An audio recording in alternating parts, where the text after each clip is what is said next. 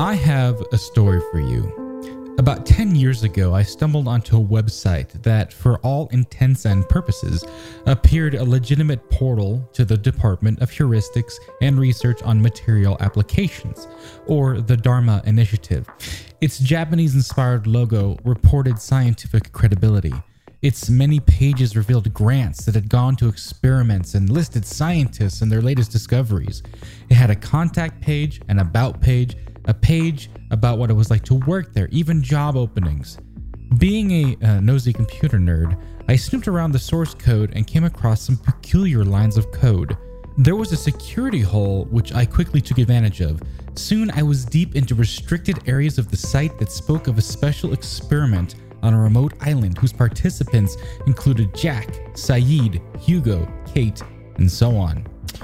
I cannot tell you how much time passed. I can only relate to you that my fingers tingled and my heart raced. I had become an active participant in an alternate reality game for the TV show Lost, and it changed my understanding of narrative forever. There is nothing to writing. All you do is sit down at a typewriter and bleed, and bleed, and bleed. Welcome to episode 22 of Bleeding Ink. Things are changing with this podcast. It will forever be about writing, but I'm taking it beyond the act of writing a novel. I'm exploring new media from here on out. Expect interviews with media inventors, with pioneers who are reshaping narrative as we know it. And as always, please visit bleedingink.fm. That's bleedingink.fm to stay up to date on the show. Now, today it is my honor to present and interview with such an inventor. His name is Sean Stewart, and he's helped create a new genre for storytelling: alternate reality games. Alternate reality games turn storytelling on its head. It allows for incredible agency from participants and distributes a narrative through familiar real-world channels. Characters, email readers, text readers, call readers, or should I say players, solve puzzles to not only unlock more story, but become part of the story. If at any point an ARG, or an alternate reality game, breaks the sacred oath by revealing that it might be a game, it has failed. This is not a game, quote unquote, is what immerses the audience into an alternate world. And such immersion it is. Fans of ARGs have reported broken marriages, lost jobs, and a total obsession with uncovering the quote-unquote truth. It is storytelling dipped in heroin-laced dark chocolate. Swaths of communities formed to conquer them. The bonds formed between players are long-lasting. Sean has even been invited to a few weddings of players who've met through an ARG. ARGs are cultural events. Their power lies in their transience, and they present an experience like Woodstock or Burning Man, where congregations sever themselves from society, meet with purpose, shed egos, and join something larger than themselves, if only for a brief moment, a moment that ripples throughout the world. At one point, I Love Bees had over 1 million players, and that's an alternate reality game we're going to get to. What writer wouldn't want to engage their readers in such a way? And hey, as a reader, wouldn't you want to experience that just at least once? Coming up, Sean and I talk about his entry into writing for ARGs, how Steven Spielberg helped form a dream team for what is now known as The Beast, the first modern ARG that Sean contributed to. We discuss transmedia fiction and how Sean's novel Kathy's Book was the first of its kind and how it hit the New York Times bestsellers list. We discuss games, augmented reality, Dungeons and Dragons, the components to ARGs, approaches to non-linear storytelling, and much, much more. I promise you this episode will blow your mind as it did mine. And here I am, happy to present my interview with Sean Stewart. Enjoy. So Sean, thank you for appearing on the show today. And for those who don't know who you are, go ahead and tell me a little bit about yourself.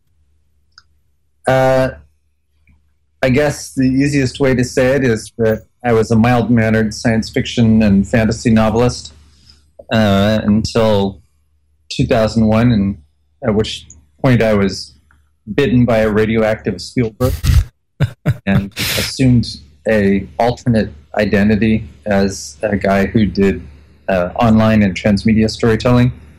I was asked to be the lead writer for a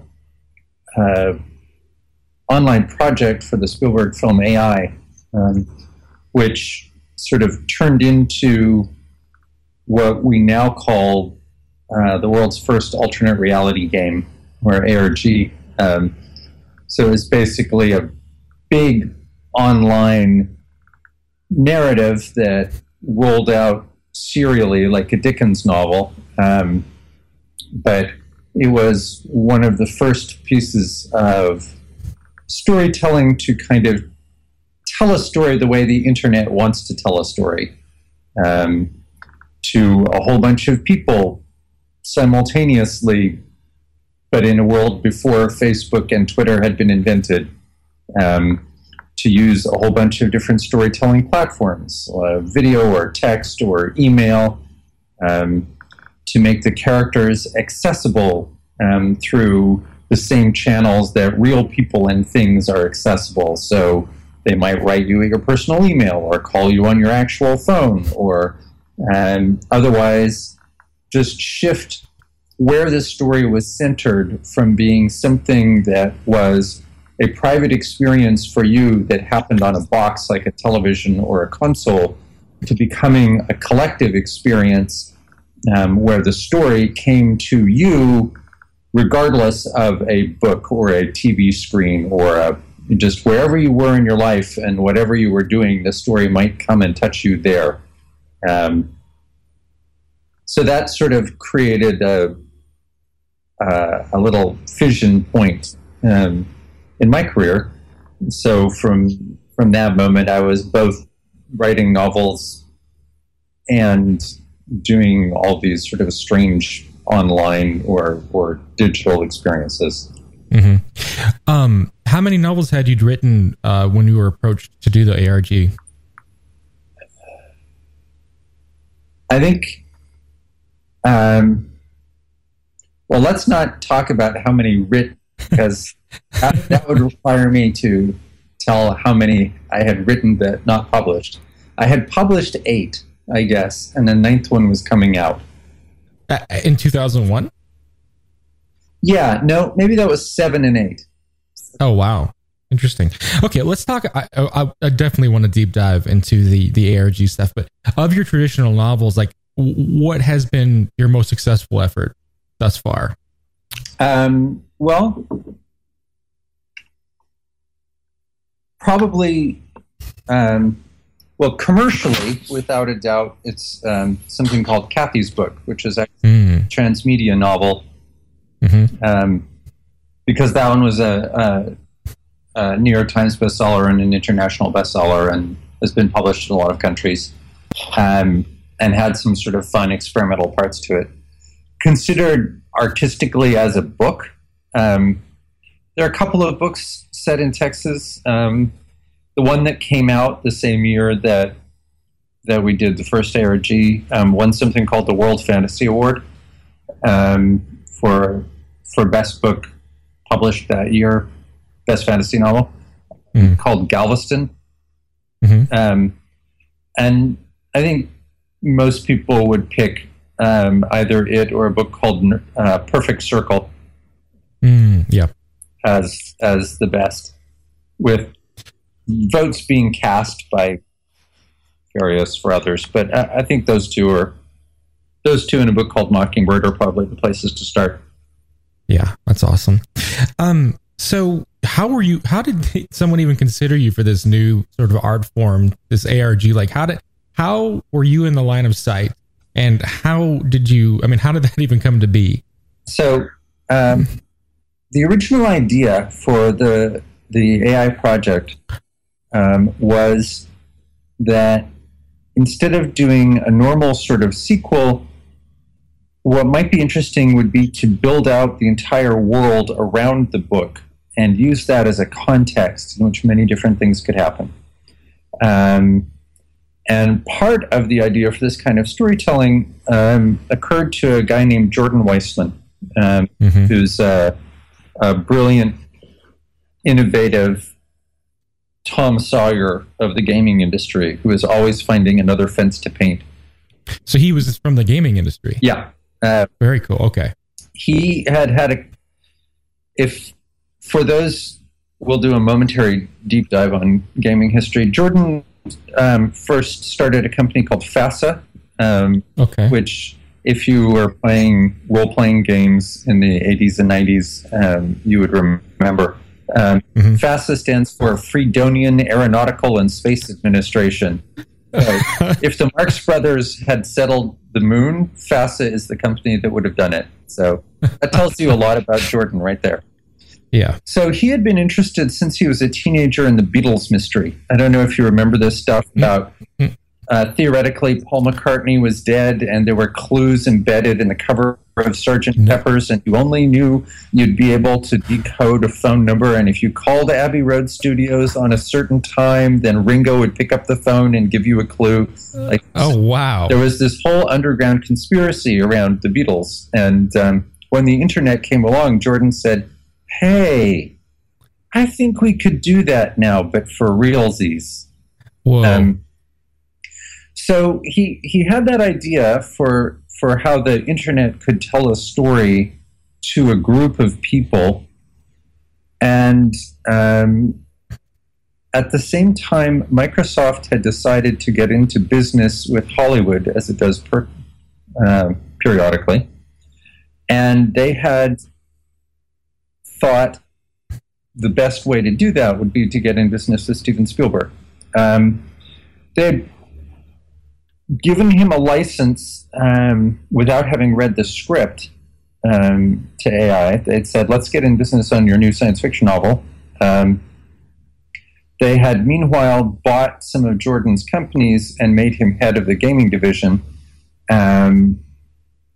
So eventually the script for AI landed on Jordan's desk with the note, we need to make some games around this. And then Jordan read the script, and I don't know if you've seen AI, but it is not a movie you come out of thinking, oh my God, gotta play the game. Yeah, the first-person shooter AI. Yeah. Doesn't seem like it would make sense. Small orphaned boys appear in your scope, and yeah. Yeah, no, it's a terrible idea. So Jordan, who was endlessly inventive and creative, thought, okay, like no one came out of Schindler's List saying, gotta play the game. But the movie takes place in the context of the Second World War. And if you give me the whole Second World War, I can make lots of games. I can make shooters, I can make adventure games, whatever. So what if we were to build the context all around the movie and then use that as an ecosystem in which all kinds of different experiences could occur? And he pitched that idea to Steven Spielberg and Kathleen Kennedy, his producer, and they liked it, and it struck everyone as a way to move forward on doing something really innovative. But the Hollywood people were not happy with the idea of just having some guy at Microsoft do the writing. So Kathleen Kennedy approached a science fiction writer she knew, because she had had for years the option to make a film out of a book called Snow Crash, a guy named Neil Stephenson. I can't believe there's still not a film based on Snow Crash. It blows my mind. But Hollywood, it's a thing. I know, yeah.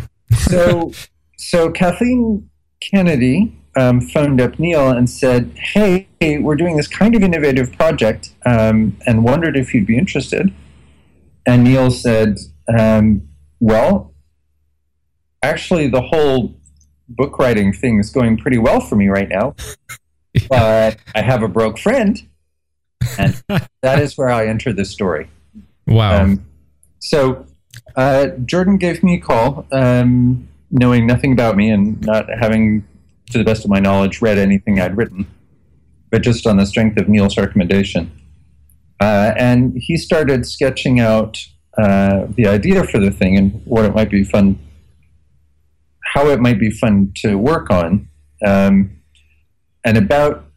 you have to understand at this point that my role in science fiction was very much as a sort of literary with a capital L science fiction writer.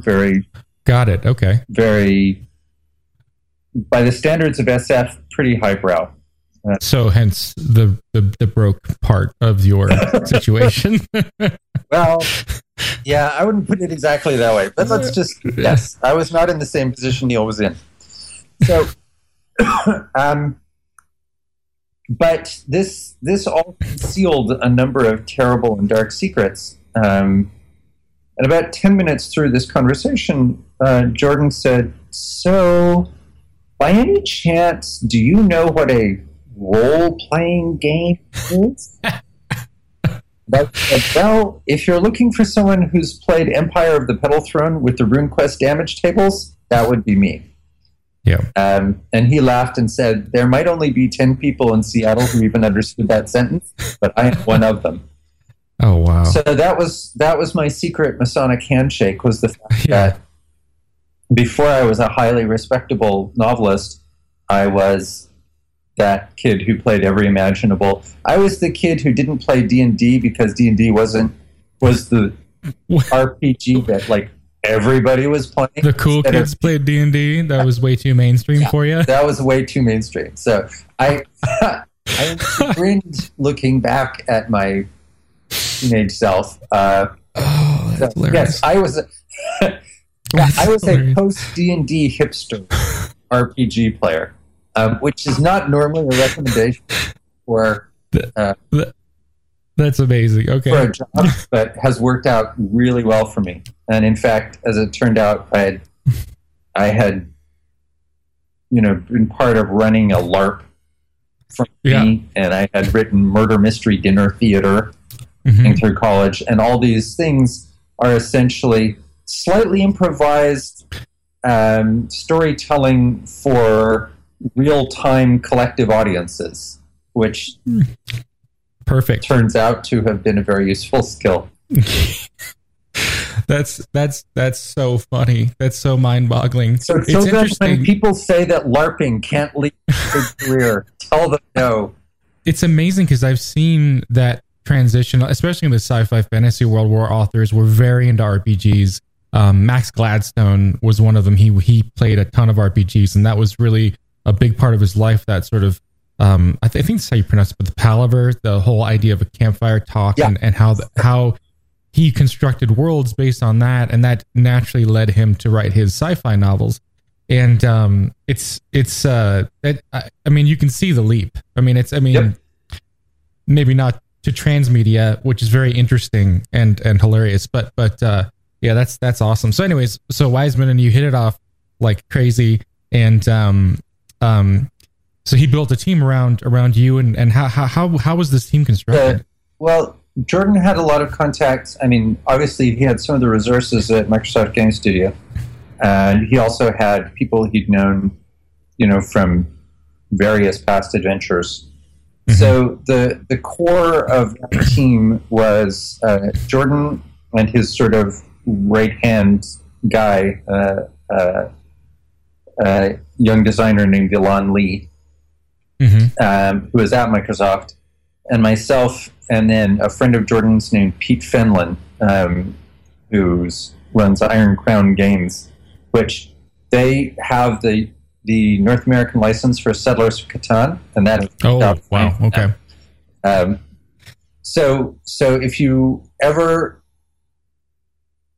during the course of this first alternate reality game, the shadowy masterminds behind the game, since we didn't admit it was a game or in any way our presence, but we were there, the players eventually began to refer to us as puppet masters.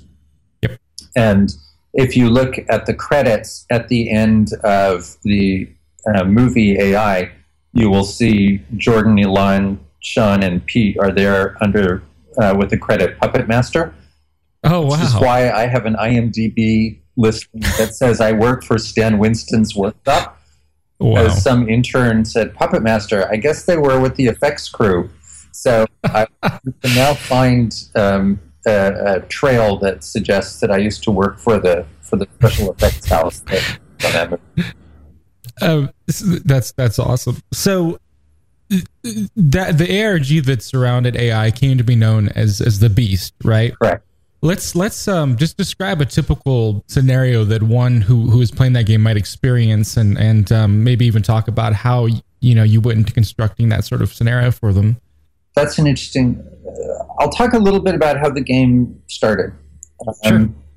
There was a trailer coming out for the film, and it was scrutinized as trailers are. We all understand this path very well now, but it was less obvious back then, unless you were sort of pretty into the internet scene. Now, I'd like to remind you real quick that this is back in 2001, pre-MySpace, pre-Facebook. So not many people were into the internet at that point.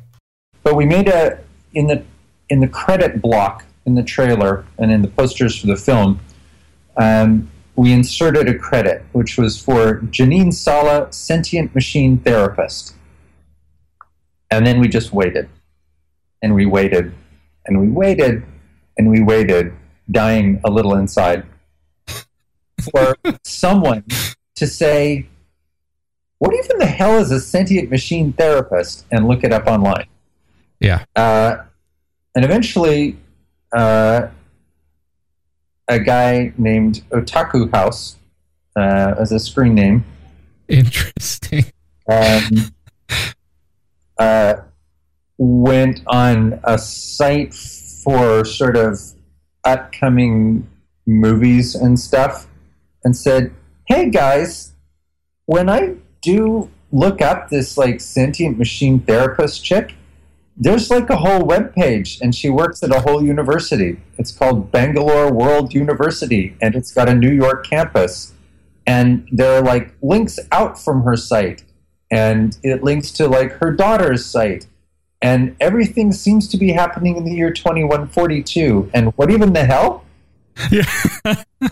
And this got carried over to a slightly bigger movie site called Ain't It Cool News. And at that point, it exploded. So they had, after 3 weeks of no one finding our thing, there were 1,000 messages in a couple of hours as people sort of found Janine Sala's website and then found that it was linked to the Bangalore World University site, which was, 70 departments deep. Like you could go look at the front page of the meteorology department at Bangalore World University. And the world was big. There seemed to be hundreds of pages worth of stuff, none of which admitted that it was anything but just the regular world of 2142.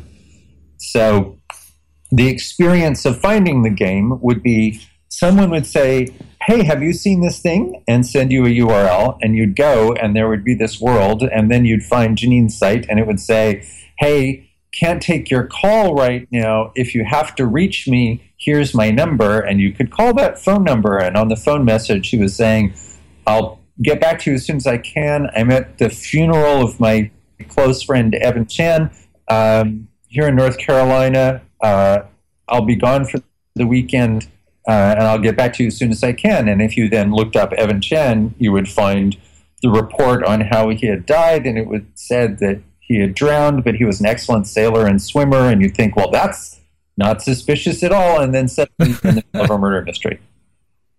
That is... Okay. So, was Janine your character? Did you come up with her?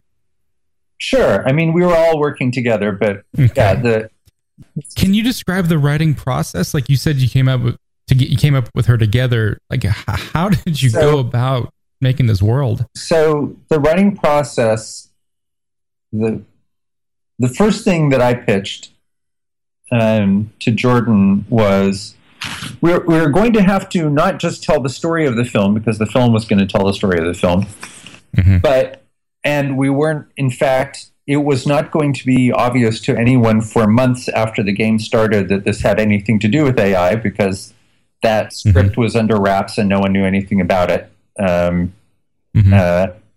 than a few people who knew the Brian Aldiss short story on which the script had been based.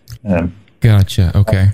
So at any rate, there was no marker that Microsoft was doing this or DreamWorks was doing this. We anonymized, when we bought websites, you couldn't track back who had bought the website.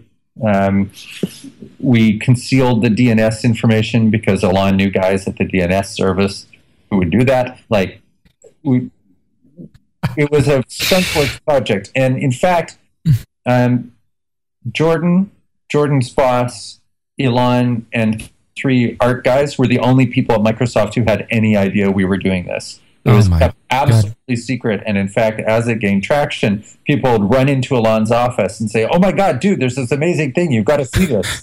And oh my God, have to go there and pretend to be amazed about this thing that we were actually building. But we couldn't tell anyone in or out of Microsoft. So Microsoft had no idea they were doing this.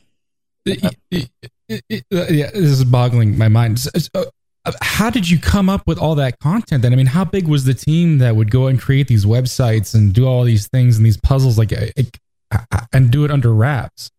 So there was 3 art staff, 3 or 4 at Microsoft. There was Jordan would help brainstorm. Elon and I did the bulk of the design, and Pete hired some guys, and there was a web dev team at 3 Mountain. The total team was really, really small. So that sounds. I mean, Elon and I worked 100 hours a week for 6 months. So it was 16-hour days, one after another, which would not be sustainable, except that it took off in such an amazing way, and the audience was so inspired and inspiring that it was. I realize it's 2 a.m., but this will really be awesome. And anyway, we have to push it live in 4 hours.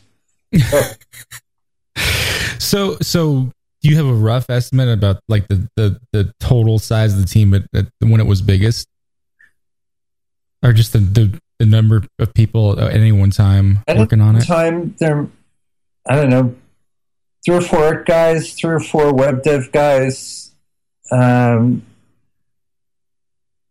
or 4 people eventually that I got doing extra writing.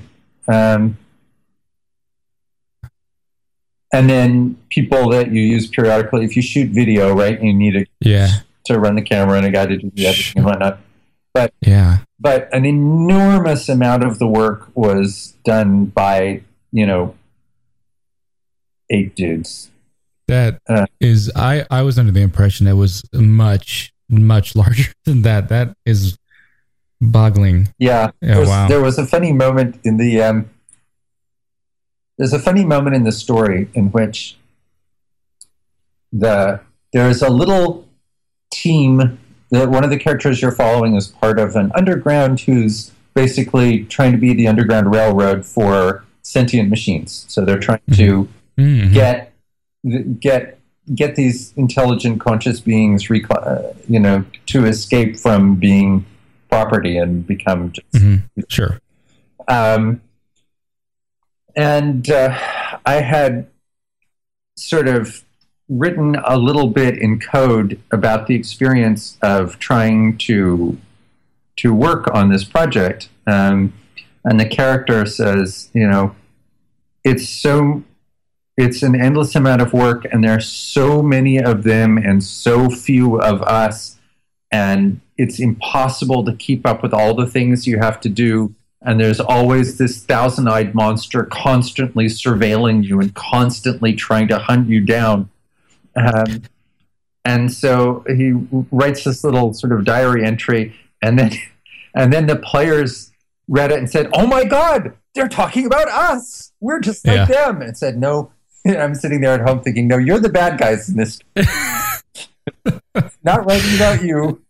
There are thousands of you. There's like 11 of us." So, okay, so you said you were working crazy hours during that 6-month span, and that was while you were playing Puppet Master, right? That was the interactions with this new audience. I think they came to be known as Cloud Masters or Cloud Makers was the Cloud Makers, the name of the sort of Yahoo board, named after the named after the boat of the character who drowned. who turns out, not to spoil the story, to be a very important character because, sentient boats happen. And also because the players called themselves Cloudmakers, so the Cloudmaker was going to figure in the story in some profound way. So the inherent challenges, though, it wasn't just generating the insane amount of content that was required for that, but it was also the dialogue that took place between you, your team, and this group of people.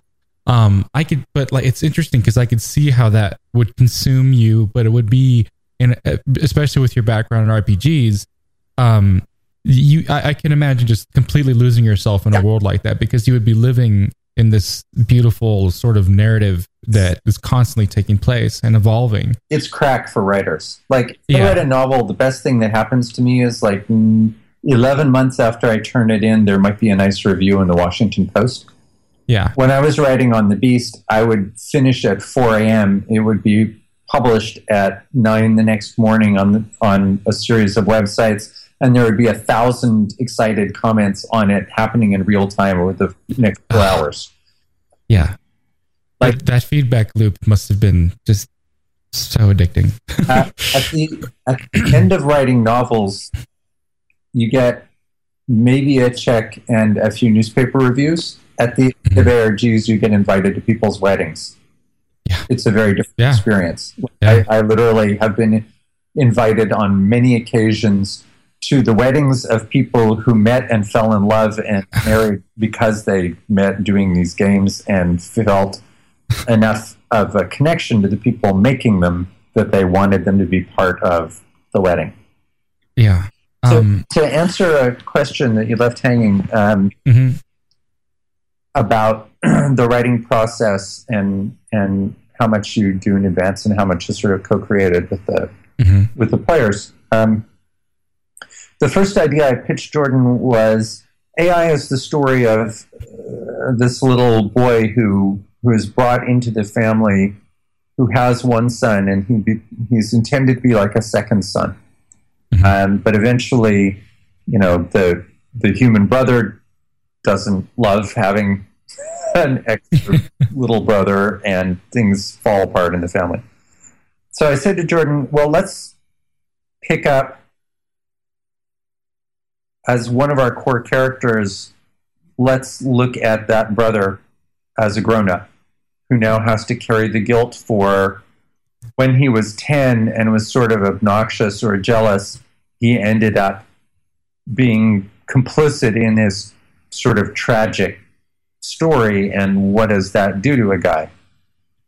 And then we felt like we also wanted a lead character who was female and sort of had some snap to her. And so those were Martin and Laia were two of our core characters. But the third ultimately completely central character came about utterly by accident, because we had written a hacker underground site. There was essentially a site for the equivalent of the FBI. And we wrote another site, which was like the hacker underground, and then we put it in the HTML for the FBI site, commented out. So players had to view the source code for the FBI site and then notice that there was a whole bunch of stuff that seemed extraneous, and then pull it out into a block and then try running it as an HTML site, and then they would discover there was this whole other embedded thing. And in part of the chit-chat of this sort of hacker underground, the web developer guys randomly added a sound loop because they thought it would be cool. And the sound loop was some web dev in Chicago in a fake Russian accent saying, "Hacked and cracked by Red King." And it came out, and we were like, started seeing the words, "Oh my God, who is this Red King?" And I was like, "Who is this Red King? Because I'm writing this and I don't know." And so I went and listened to the site and found that they had added this sound loop, and the players were wildly obsessed with this character. So I thought, okay, I guess the Red King is a thing now. Oh my goodness. So for the next update, I had to write this character into the story, and I wrote a guy who is essentially the players. You know, their surrogate, their alter ego, who is this, 18-year-old kid trying to do the right thing and with a slightly scandalous background. But that came about just because the web devs threw in a random line, and the players really, really, really wanted it to be cool, so we made that happen for them. I don't know if there's any other are there any other places where writing takes that sort of organic shape in any other space right now where where an accidental sound loop can create a character that I don't know. It's certainly very unusual. It's a very hot relationship between the audience and the creator. That's improv comedy has some of these elements. Jazz music has true. These elements. Yeah. But it's very unusual. It's not like writing a novel. It would be more common, like if you were Dickens and you were writing a surreal novel, then you'd listen to what people say. And if Dickens had been also able to go and hang out in the chat rooms when people were reading Great Expectations, he would have said, "Oh, right. God, that's a great idea." Whoops, screwed that up. Or nobody's getting what I'm doing with, this character, so I should tweak it a bit. Yeah. So now that the Beast is over, and you also participated in I Love Bees, is that right? That was the next thing we did. And was it the same amount of insanity and the same amount of? Was it like very similar to the Beast? And we designed it in advance so that it would not be quite so much work while we were doing it. We could put more of it in the can. Okay, so what did you learn from the Beast, and how did you apply it to the I Love Bees campaign, which was for Halo 2, right? The launch of the game. Yeah. So for those who don't know, the Halo team came to us and said, "Listen, we want the launch of Halo 2 to be not just a game marketing thing, but a cultural event." And we said, "Okay." And it's not a tall order. And they said, "Well, aliens come to Earth and stuff blows up." And we said, "Okay." So aliens come to Earth, cultural event. Well, that's like War of the Worlds, right? That's the thing that ticks that box is the Orson Welles War of the Worlds broadcast. And so we started thinking about, we could do a radio play. That's an interesting medium that people haven't used. But how would you get paying for the airtime would be impossible to get the kind of coverage you need. What we really need is like little pirate radio stations, but we need them all over the world so people can do this all over the world. And we sat there staring at one another for a while. And then Elon said, there is one kind of radio station audio delivery thing that's distributed all over the world." And I looked at him and said, "Eh?" And he said, "Well, there are payphones." So we ended up writing a 6-hour radio drama and distributed it in 45-second chunks to payphones all over the world. What year was this? This is 2004? Because they were then. They were all I know. way, which we did not fully apprehend until we tried to. Anyway, a whole other story. But, so players would be given basically a time and a GPS coordinate, and just, if they cared to show up, they could show up. And on the first day, of course, they had no idea what they were showing up for. And then they'd be standing around in the street wondering what was supposed to happen, and then ring, ring, ring, ring, ring, ring from this empty payphone box. And they would go over and pick up the phone and then be down the rabbit hole into the world of 26th century Halo vision. So one of the things we learned was, oh my God, it's a lot of work to respond to people on the fly for everything all the time. So let's try to make it slightly more controlled and do, have our base narrative, record it. And we'll have this mechanic that you alluded briefly in passing to the idea that there were a lot of puzzles in The Beast. And one of the things we said about was The Beast was sort of about what do you know? And the puzzles were often quite difficult because when 10,000 people are trying to solve them at any given time, that'd be pretty hard. Mm-hmm. But it made for a sense that there was a lot of barrier to entry, or it could be intimidating. Mm-hmm. So we decided, instead of making the core what you know, it's where you are. So, hey, I'm in Vegas. There's one of these payphones just down the street from me. I don't have to be a super genius or, read medieval loot tablature. I can just go into this phone. And then what we discovered is people hated that. They really wanted us to be working frantically in real-time live. So about 3 weeks into I Love Bees, we had this terrible conversation. It was like, no, please, God, please don't make us go back there. We have to go back there. We have to go back there. No. Okay, yes, fine. We'll do it. So we're back on the 90-hour-a-week work plan. Just because it's the thing that people really enjoyed about that art form is that give and take. Mm-hmm. Now that these experiences are over, I mean, we can only really talk about them, but is there a way to go back and try and re-experience some of the moments, or is there an archive of the narrative or any of that? So there are several archives of things that attempt to archive the Beast, but it's difficult because you'd see the web page for the Hacker Underground, and then something would change in the story, so we'd change the web page. So unless you have archived every version of the website with date stamps and every version of every other site and how it was, and it's just hard to recreate that.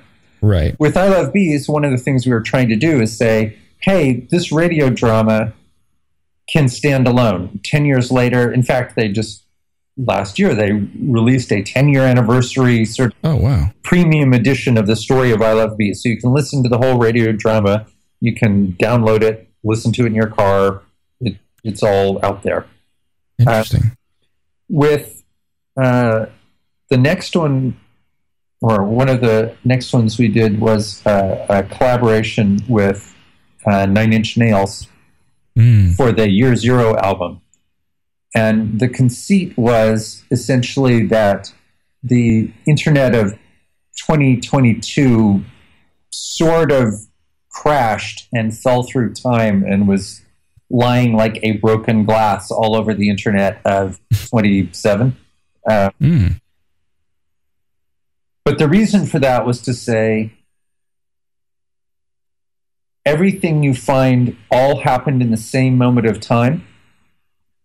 And what that means is that, with the exception of a couple of things where the flash isn't working quite right, when you look at any website from Year Zero, now almost 10 years later, you are seeing exactly the same thing that players saw at that moment, and you can have many of the experiences that they had.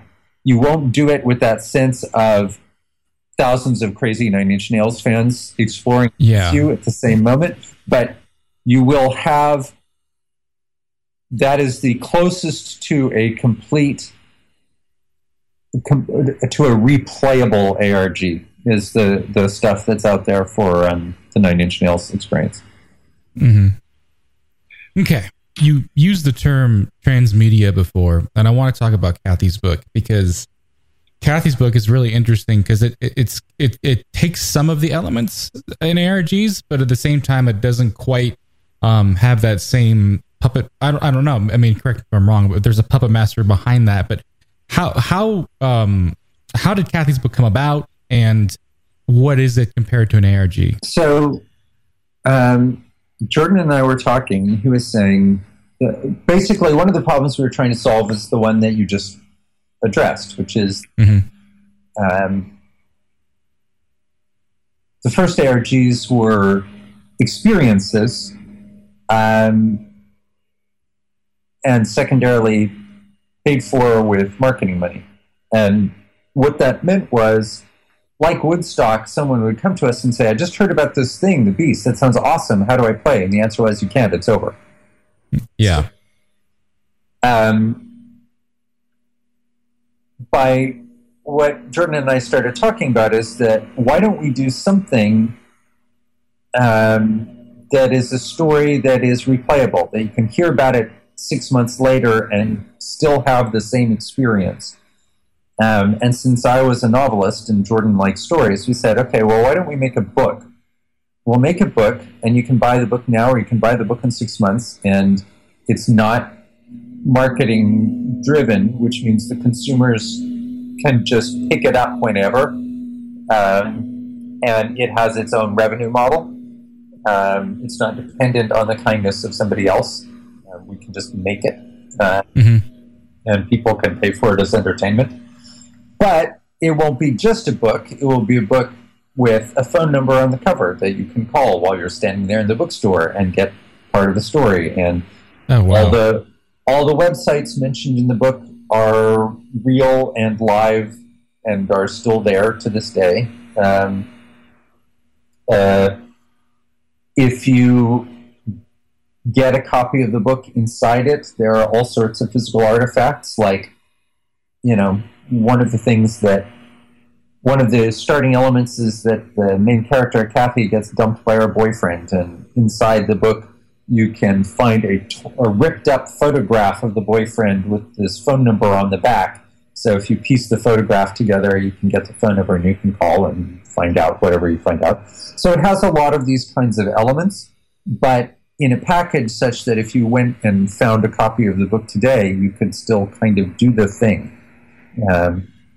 And then we had much more modest ways for people to engage, but there was an online, a set of online sites, and one of the things we did, the main character, Kathy, doodles and makes snarky comments, so the book is presented in a diary, which she has printed out off a computer, but then doodled all over.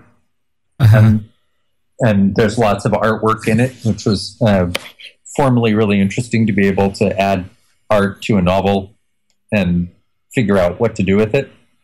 Yeah. We put up an online gallery where people could, with the second book, where people could submit their own artwork. And then we took some of our favorite pieces of art that were submitted and actually included them in the paperback copy of the second book. So not only were there fans, not only was there a fan site before, again, people were still doing this before Twitter existed, if you know. Yeah. Right? So, but not only were we letting them dial a phone number and become part of the story, but actually their art was ending up in the physical book that other fans were buying, which was a nice loop. Like this 13-year-old girl in Ireland who did this amazing piece of art, her art is now inside the book for everybody else to see. So it's that same instinct of trying to let the audience in. Yeah, it's a sense of participation. Yeah, I get it. So Kathy's book had these similar elements of like links to websites and things like that, but there weren't any to push the narrative forward to actually learn more about Kathy's book. You didn't have to try and solve anything, right? It would just lead you and fill in the world, or if you just wanted some cool artifacts and you wanted to paw through them, and you'd get the idea that, probably there's more to some of these characters than seems. You could do that. If you wanted to get obsessive about it and follow the clues hardcore and do some sort of analysis, you could learn some things that your fellow fans probably didn't know about that were going to happen in the second book. There is, for instance, a character who everyone thinks is dead in the first book who is not completely dead, and people who chose to really think hard and go through the various artifacts and websites would have known that before the second book came out. How many books were there total? Three. And there were 3 books, but there's also there was an iOS app, right? There was a mobile app. Yeah, at some point they deeper search, well done. Yeah, the publisher tried doing an interesting app again in the very first days of the App Store that would sort of animate some of the illustrations and include some of the assets from the phone numbers and make it kind of a more multimedia thing. Interesting. So this wasn't initially conceived as a mobile app. It was a traditional book that had these elements built into it, and the app came as an afterthought? Yeah. That's funny because I stumbled upon it the other direction. Oh, that's so funny. Yeah. So I thought it was actually I thought it was mobile first, and that's very interesting. No. Huh. Started working on it. There was an App Store, right? Oh yeah, right. This is what 2007, 2006. Yeah, there wasn't much of an App Store then, was there? So okay, I mean, how do you approach writing these kinds of narratives? Like, because at the end of the day, there's the one linear thread, but there's so many nonlinear paths and winding, twisty paths that can take place. Like, how do you even like keep this all together and in your head, and how do you approach writing this stuff? It's a really good question, and it's hard to have a really good answer for. It's a bit like saying to a fish, "How do you swim?" Yeah. I use a lot of I don't know if you garden at all, but if you plant, beans or peas or whatnot, you generally put a trellis in the ground and then the bean plants crawl up it. I use a lot of trellising. I have a lot of structures. One of the things about writing that is going to be presented in a very unusual way is that it is helpful if the stories themselves are somewhat recognizable. Mm-hmm. So if I'm going to make you do a jigsaw puzzle, doing a jigsaw puzzle of a cow is much more satisfying than doing a jigsaw puzzle of an object whose shape you do not recognize. Right. Because there's no feeling of, oh, I get it. Yeah. In fact, one of the pleasures of working with extremely experimental storytelling is you can tell extremely basic stories. Like, you can tell boy meets girl, and it feels like something the world has never seen. Right. So that's a very good point. I often have some scaffolding underneath all the storytelling that is fairly sturdy stuff that I know will work, fairy tale or basic kind of Shakespearean plot. Mm-hmm. And I try to make sure that the narrative structure is strong and even recognizable. There's no eternal triangle, right? Love triangle, not broke, and people understand why it matters and how it matters. So if you're asking them to run around to payphones all over the world to put these snippets of story together, but then they get, oh my God, she's in love with these 2 guys and has to pick one. And it has all the impact that story always has, but it feels very fresh and new. So I feel like I'm not answering your question very well. Just to say, I try to keep some very fundamental and solid narrative structures, and then let the fireworks be in the way they're delivered, but make sure the core is sturdy, or else it just falls apart. It sounds to me like you'll have a series of waypoints, right? That the story is going to have to lead toward, but how it gets to them is going to be influenced based on the medium. So in ARG, the audience is going to be much more, there's a lot of agency there, the user agency coming in there, and that's how it's going to direct towards that next milestone. But those milestones are your sort of the formal narrative. Exactly. And that can change too. I mean, it's not like you can't adjust a milestone depending on certain aspects of how the story may unfold. But you do have a clear sort of path in mind, which is, that's interesting. There's a thing you might be interested in if you haven't stumbled across it already.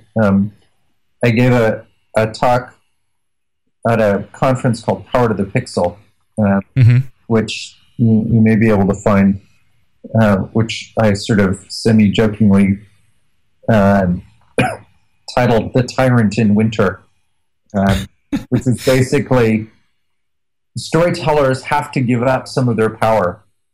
I get it. So how do we give up as little as possible while keeping the rabble satisfied? Yeah. And that's funny. It's a lot about the things you're talking about how do you negotiate within the audience so that they see that the story is responding to them, and yet the story is crafted in a way that feels powerful and true to itself. And the limitations of... I can demonstrate probably the limitations of audience agency by saying, hey, so wouldn't it be awesome if we did, like, I don't know, Macbeth, but the audience got to vote on the end? Some part of you probably is saying no, for an excellent reason. Another way of putting that is, how many Choose Your Own Adventure books do you own? When was the last time that you read one? Choose Your Own Adventure narratives are fundamentally compromised because fiction, the fundamental understanding of fiction is these are real things that really happened to imaginary people. The contract we make is to pretend that this is real. And when my choice changes the narrative about these people over here,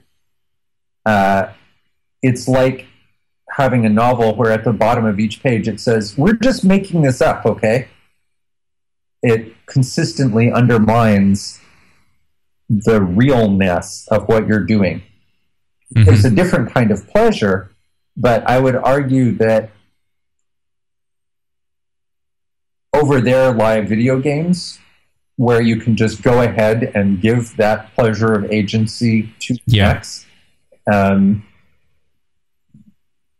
Every time you are empowering the audience, you have to be careful about the cost you are paying in the back end of leaning always perilously into, and it was all a dream territory.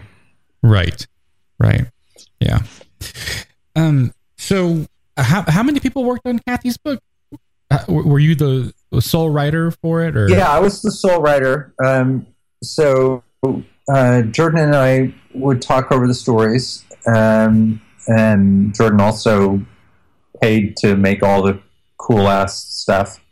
And I worked with a woman named Kathy, who did all the art. And so... Gotcha. So it was a pretty small team then. Yeah, that's cool. So do you know what Jordan and Ilan are doing today? Like what they're after? Oh yes. Yeah. Jordan. So where are we now? The story so far. Jordan currently has a game company called Harebrained Schemes. Okay. Which is putting products for Shadowrun, which is a Jordan. Yeah, I've totally put that. I didn't know that was him. That's awesome. BattleTech, which is a Jordan thing. Jordan is in the Gaming Hall of Fame for a reason. Like, he has made lots of stuff that you have heard of. Yeah. Also, Mage Knight and WizKids and all those clickable figure RPGs. That's all Jordan's invention. The hero clicks with the superhero versions. Ilan and I were working at Xbox Entertainment Studios for another one of Microsoft's periodic forays into until they decided not to do that anymore. And Elon and a friend of ours named Shane was also at Xbox, who had worked with us on a bunch of projects, including doing a little bit of the art on Kathy's book, because Kathy is his wife. So Shane and Kathy both worked on that. Shane and Elon, in the last sort of couple of days of Xbox, were fooling around with a card game when they decided to shut down the studio. And they came up with a card game that was pretty fun, and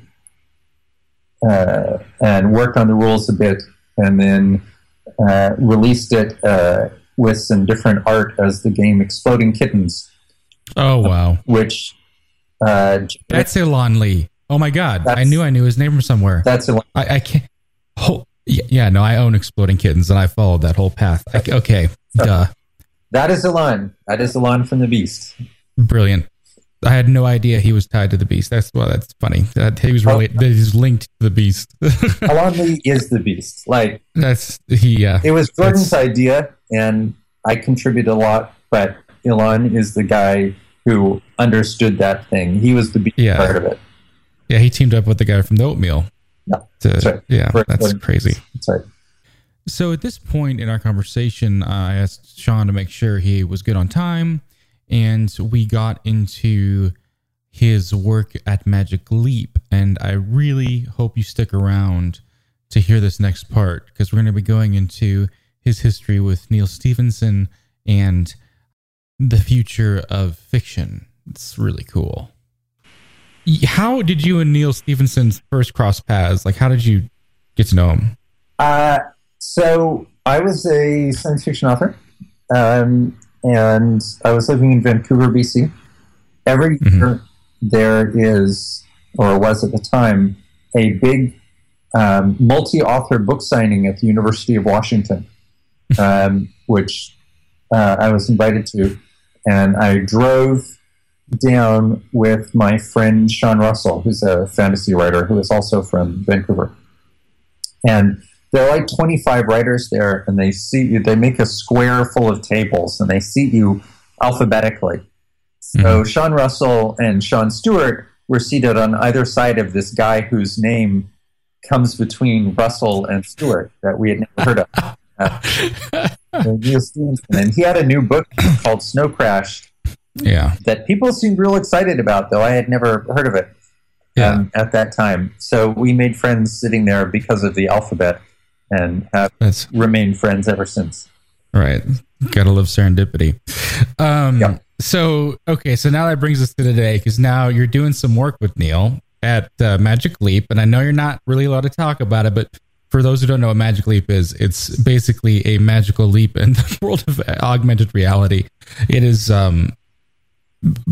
what I've seen of it, I don't know too much of it, but what I've seen of it, it is absolutely mind-blowing, and it seems literally light years beyond things like Oculus Rift and HTC Vive and those other sort of VR experiences, and even HoloLens.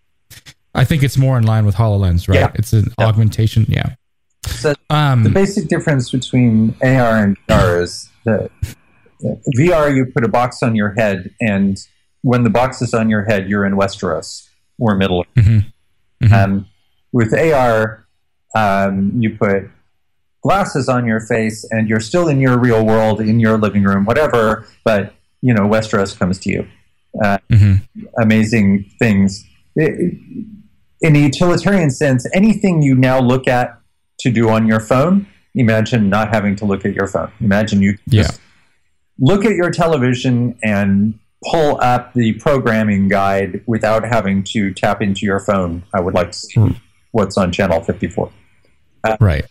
But from the point of view of game design, you're looking around your house and there's a leprechaun on your kitchen counter and hijinks ensue. It's an interesting space to me because it's the ARG space, right? That is, you are in your own environment, and yet the story is reaching out to include you. Yep. And in that sense, it's AR and VR are often talked about together, but are actually kind of opposites. Interesting. Yeah. That's the thing. Well, would you consider? So I know there's the idea of pervasive versus immersive fiction. Would that be kind of the difference between those two mediums? Is that one is pervasive, where it injects itself into your reality, and the other one's immersive, where it completely hijacks and takes over your reality? Yeah, I think that's fair. Okay. Interesting. So what's your project? Tell me. I want to know everything. Spill the beans. What are you doing with Magic Leap? Well, I'd so love to tell you. Okay. Fine. But I'm working with Neil Stephenson in a fun fictional world that started as Neil's brainchild, and that we've been working on together with a few people that let me put this sideways. Sure. We did a pitch a few years ago for when I had a startup that was also doing some augmented reality stuff. We did a pitch for something called the Lost Letter Academy, which was for everyone who woke up on their 11th birthday sort of hoping they would get a letter inviting them to Hogwarts, but it didn't happen for them. Yeah. This is for you. It was your chance to enter the Wizarding World, even though you actually live in a split-level duplex somewhere in Toledo, Ohio. You'd be able to look through your phone and see the things that the muggles around you could not see, and do things muggles could not do. Yeah. So, if instead of the world of Harry Potter, you imagine the kinds of world that Neil Stephenson might think about, but you take that same instinct that instead of watching Harry go to Hogwarts or watching Lucy step through the wardrobe into Narnia, you're the one who gets to go. That's what I'm building. Oh my God. So when I first reached out to you, and then you mentioned that you were, working with Neil, or you mentioned that, or I read that you were working at Magic Leap, and I was like, I thought Neil, because he was the chief futuristic officer over there, and I was like, I didn't know if there was a connection. I had just finished rereading Snow Crash, like literally a week before reaching out to you, and I find it absolutely fascinating, and that you are. It sounds to me like you're embarking on taking what Neil had proposed in Snow Crash, or at least a piece of it, and actually making it real in the real world, and actually working with the guy who made up all that stuff, and now you actually get to bring it to life, which is boggling. Is that kind of what's going on a little bit? Yeah. We've gone from writing science fiction to being science fiction. It's fairly cool. Yeah, that's pretty awesome. Okay, so I know we're about to run out of time here, but I see you've got another product called Ink Spotters. What's that all about? So I have made. I love your shirt, by the way. Oh, thank you. Darth Vader hedging a Death Star. A topiary Death Star. Yeah. The topiary Death Star. I'm a fairly avid gardener, and I wrote a Star Wars book. So that's the perfect. I saw this shirt and thought there can't be many people who are more appropriate. Yeah. Yes, the only really Yoda centered. The Ink Spotters idea is I have over the last 15 years written a lot of the most incomprehensibly complicated entertainment ever created. I woke up one morning with an idea for nonlinear narrative and thought, I think my mother-in-law would do this. And I thought, you should hold on to that idea. Because right now,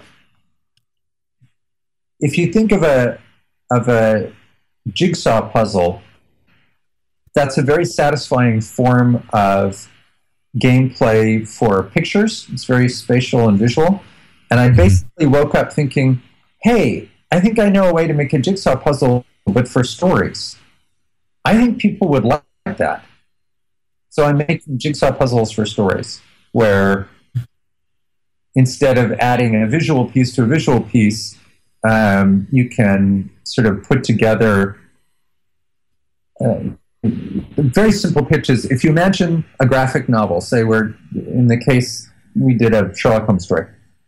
Mm-hmm. Imagine you had a fun, exciting Sherlock Holmes story, and you did it as a graphic novel, and then you took all the pages of the graphic novel and you turned them upside down. You turn them on their faces so you couldn't see them except for one. And on that one page, it was like Sherlock, and he's sitting in an armchair with his fingers steepled, and there's a bullet going by his shoulder into the armchair, and he says, "And that is how I understood you had poisoned the dog and stolen Lady Windermere's pearls." Uh-huh. And I'm going to give you a really simple mechanic, which is pick one word you think might order the story. And you might pick Windermere or pearls or dog or poison or gun or Sherlock. Uh-huh. And try that one word. And if you say dog, then you'd fly back to, let's say, upside down page number 6 and turn it right side up. And on it, you would see the maid saying, "No, your ladyship, I never took them, I promise. I was just out walking Spot." And you'd think, okay, there's a maid. And, okay, I'm going to try Spot. And you'll get page 5, and there's the maid out walking Spot. I see. Get back to where the Duchess is right away. It's a Duchess, and that gives you page 11. And eventually, when you finish this, you've uncovered the entire comic, and you've put it together yourself, and there is your Sherlock Holmes story. Yeah, it's like an archaeological dig. It is, of course, exactly an ARG. Yeah, and have you played the game Her Story? I have now. I was about 6 months into building these when someone said, "You should look at this thing." Yeah. So it's a similar. But I think it's similar, but it's not. Similarities, but there's a ballpark there. Yeah, sure. That's really cool. I love that. I love that this is even that you're even exploring it. All right, so Sean, I can't even like really express how thankful I am for you, talking with me for this time. But where can people find more about you? Such a good question. Well, SeanStewart.org is a website that tries to keep track of the novels and the interactive work, since many people who know me in one place have no idea. Like lots of game people have no idea I've published 12 novels, and lots of novel readers have no idea I've done online stuff. So there's one place where you can sort of go look at that, and every now and then I lob in the occasional essay. Like last year I wrote one called Flash Mobs, Urinals, and the Meaning of Art. So there's you can look at Ink Spotters, inkspotters.com. It's ink-spotters if you want to know what the new thing is about. And other than that, I'm sort of ambiently available on the web because it works that way. Anyway, it was a real pleasure, and thanks very much for wanting to talk with me. Oh, yeah, no, absolutely. My pleasure all the way, and thank you so much. A huge thank you to Sean Stewart. And if you want to support the show, please head over to iTunes and leave a review. That always makes me happy and helps spread the word. And please tell your friends, family, and once again, thanks for listening. The ink has run dry. See you next time.